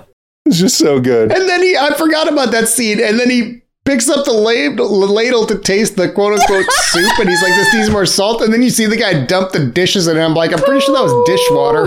Oh, perfection. Again, it's all like those old comedy tropes that you don't see anymore. But man, they hit really well in this. Right. It's so vaudeville almost. Yeah, I love that. Yeah, Jack Lemmon just nails all his scenes. But again, everybody delivers exactly what they're supposed to deliver here, except for maybe the people in charge of ADR like I talked about.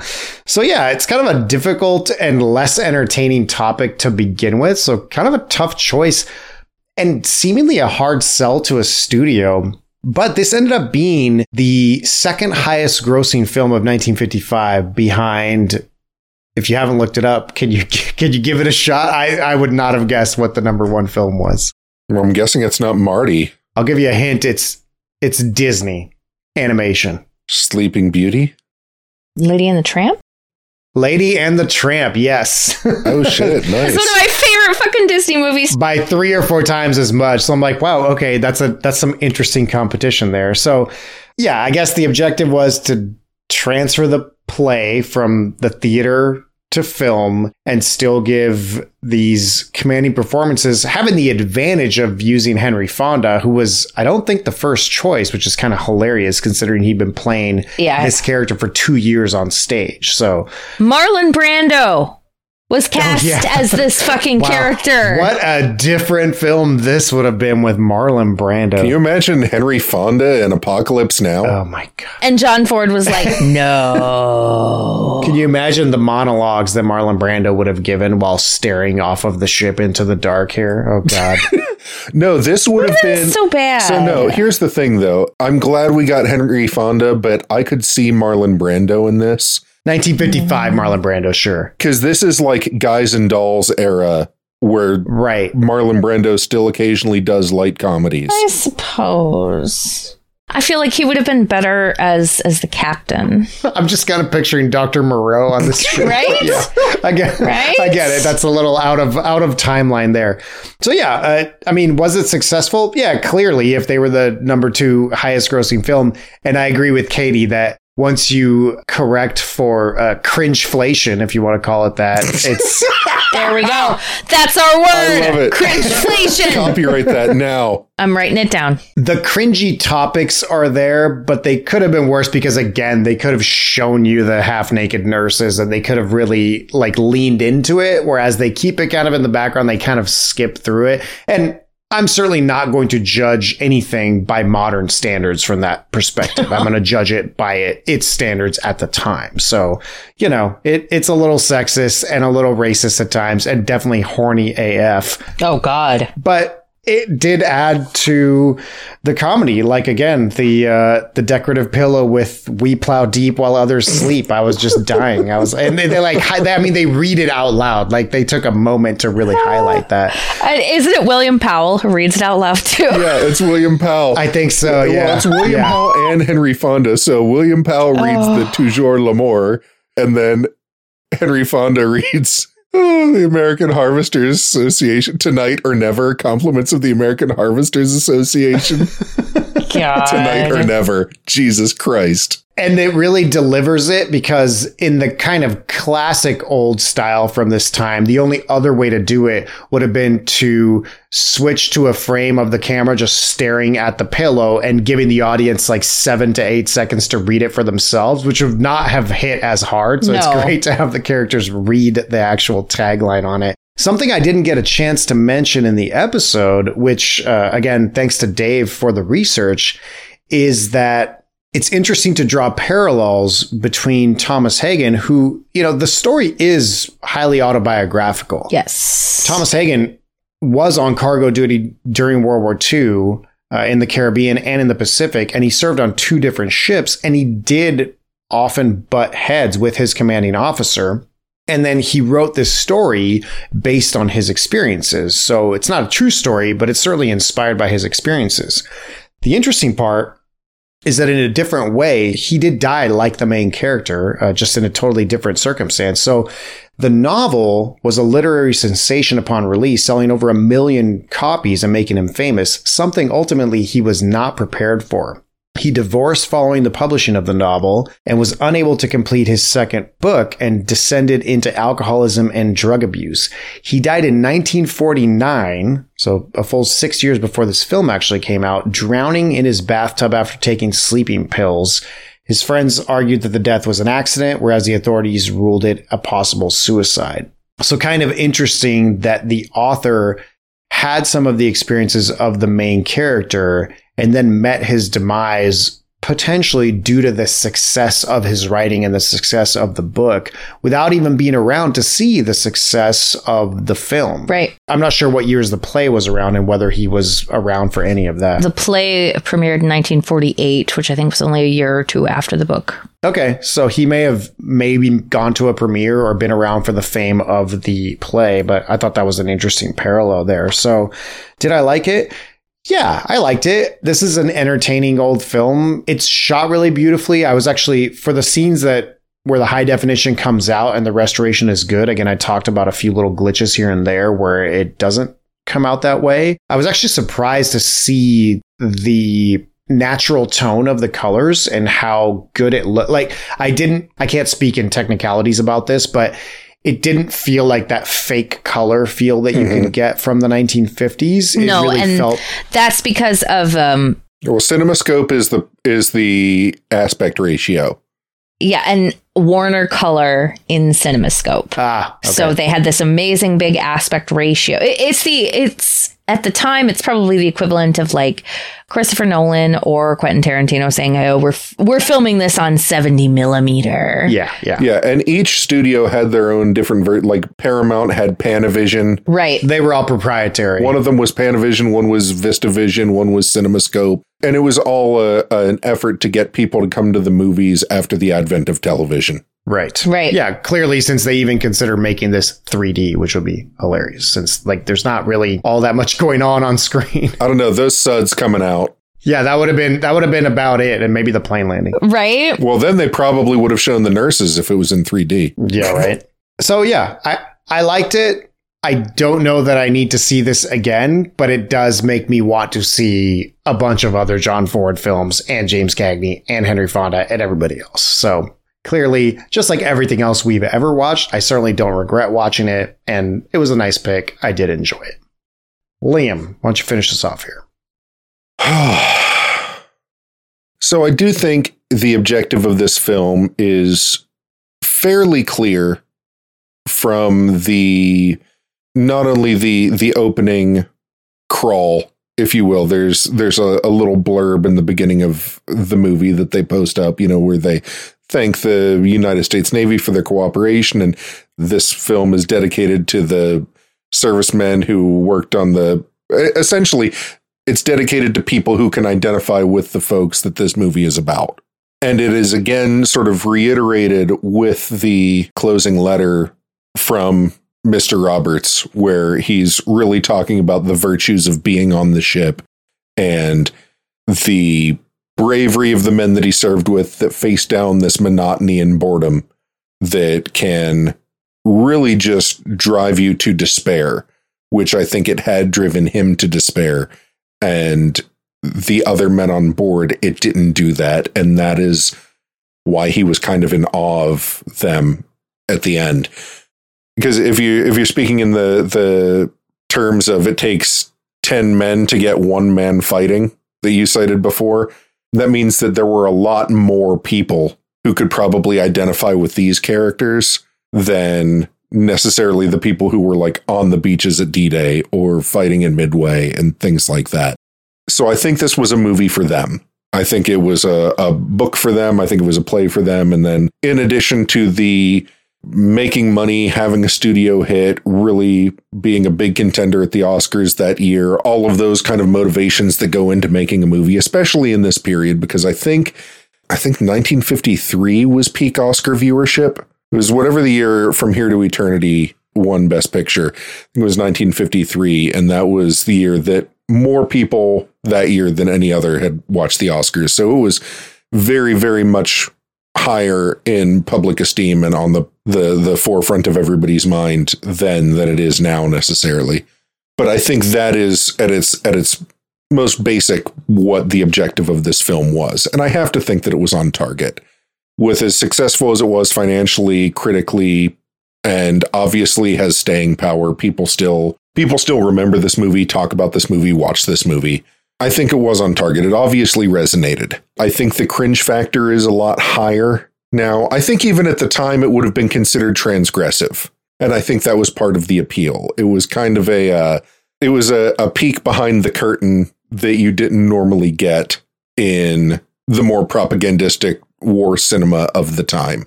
Not a lot of myth making involved in this movie. It's funny because I never know how to expect people to react to this movie today. So I was a little nervous coming into this episode, truth be told, because it is dated and ages poorly in a lot of ways. And I remember when I was in high school, I didn't even necessarily recommend it, but I was talking about it to some friends at the lunch table in the cafeteria. as I do. It's what I've always done. I'm no different now than I was in like 10th grade. But one of my, not super close friends, but one of my friends thought it sounded hilarious. So he went and he rented it and he watched it and he was like, this movie was not funny. Like he came back the next day mad. Not mad at the cringy stuff. Okay. Just mad that he didn't think it was funny. And that was like one of the first times that I was like, oh, some people just don't like old things. Yep. Was my takeaway from that moment. It's like there's just a certain style of humor that just will not necessarily translate in all ways to more modern audiences. So yeah, so I'm glad that you guys, if not liked it, like appreciated the stuff that it still does have to offer, because I think there's a lot of good here. And I think it would probably be a stronger, more timeless film without the cringy B plot. Mm-hmm. So yes, I like this movie. I really do love this movie, and I've watched it a lot. And Dan, don't be surprised if in 5 years you get the urge to watch it again, just because watching Jack Lemmon come out covered in suds is something that you really need to see in the context of the rest of the film to really get that kick again. But he is so good. William Powell is so good. James Cagney is so good. When the palm tree goes overboard and he calls everybody to general quarters. And he's got he's on the loudspeaker just going, all right. Who did it? Who did it? Yes. It still cracks me up. Like, there are too many parts of this movie that have worked their way into my DNA to find them funny and hilarious and charming, that even with the cringeflation. Even adjusted for cringeflation? Yeah, every time I watch it, the cringy parts get cringier to me. Oh, yeah, definitely. You know, it's not one of those things where I'm immune to them because I've watched it my whole life. There's something, I don't know if it's poison ivy or what it is, but like the more you get it, the worse it gets. Chicken pox. Chicken pox, that's the one. You get chicken pox and then you get shingles. The later you get shingles, the worse it gets. Oh, it's bad. And so it's one of those where it's like, oh, well, a little bit like when I was little and I didn't really notice it. But like now, the more I go and the more I watch it, every time I watch it, those parts get cringier. The slurs in it, we talked about the cannibalism, but they also throw the J slur around an awful lot. Yeah, they do. Which honestly, growing up, didn't even occur to me that was a slur. I just thought it was an abbreviation. Like you'd call British the Brits, you know, and depending on how you use it and the tone of voice, like you may be meaning it mean or you may be meaning it not so mean. I think to be perfectly honest, again, not to defend slurs, but I think it is a little half and half. At the time, I think that it depended on how you said it. Now it's considered a slur, but I think at the time there was definitely an abbreviation factor there as well, just to be fair. So I actually, oddly, and I know this is probably a little bit long for the breakdown, but I was curious, so I actually did a little bit of digging, and it was used as an abbreviation from like the 1880s up till World War II when the tone started to change. Mm-hmm. That makes sense, because that would have been about the time the Russo-Japanese War would have started. But it was in the 1950s that, especially in America, the Japanese American population really started to take issue with it. And there did start to be a movement in that direction starting around the time of this movie. I don't think it was a cause and effect thing. I think this is just an accurate description of how people would have spoken about it, especially during World War II. Mm-hmm. But yeah, today, way cringier than it was even intended to be at its release. Like, I think this movie was not shying away from transgression, but I don't think they viewed that as one of the transgressive natures of it. Yeah, I could agree with that. So, yes, I love this movie in spite of the cringiness. And if you have a tolerance for cringiness, I think you should watch it because there's still an awful lot of good to be had from it. And that's my story, and I'm sticking to it. So what are we doing next? Next up, drum roll. I'm excited for this one because if you are a patron of ours, you just listened to John McTiernan's, in my opinion, masterpiece from 1987, Predator. If you're not a patron, it's only $4 a month, and you can go to dangerclose.com/support and get in on that. Get in the game, kids. But we are going to cover another John McTiernan film from 1990 called The Hunt for Red October, based on a Tom Clancy book, which another rare instance where I actually have read this book. It was just like middle school or something. Like I read it forever ago. This one is a whopper with Sean Connery, Alec Baldwin, Scott Glenn in an actual speaking role this time, as opposed to Apocalypse Now, Sam Neill, and James Earl Jones. And Tim Curry. I'm sorry. I was going to say Tim Curry's in that, too. I don't want to forget Tim Curry as Dr. Petrov.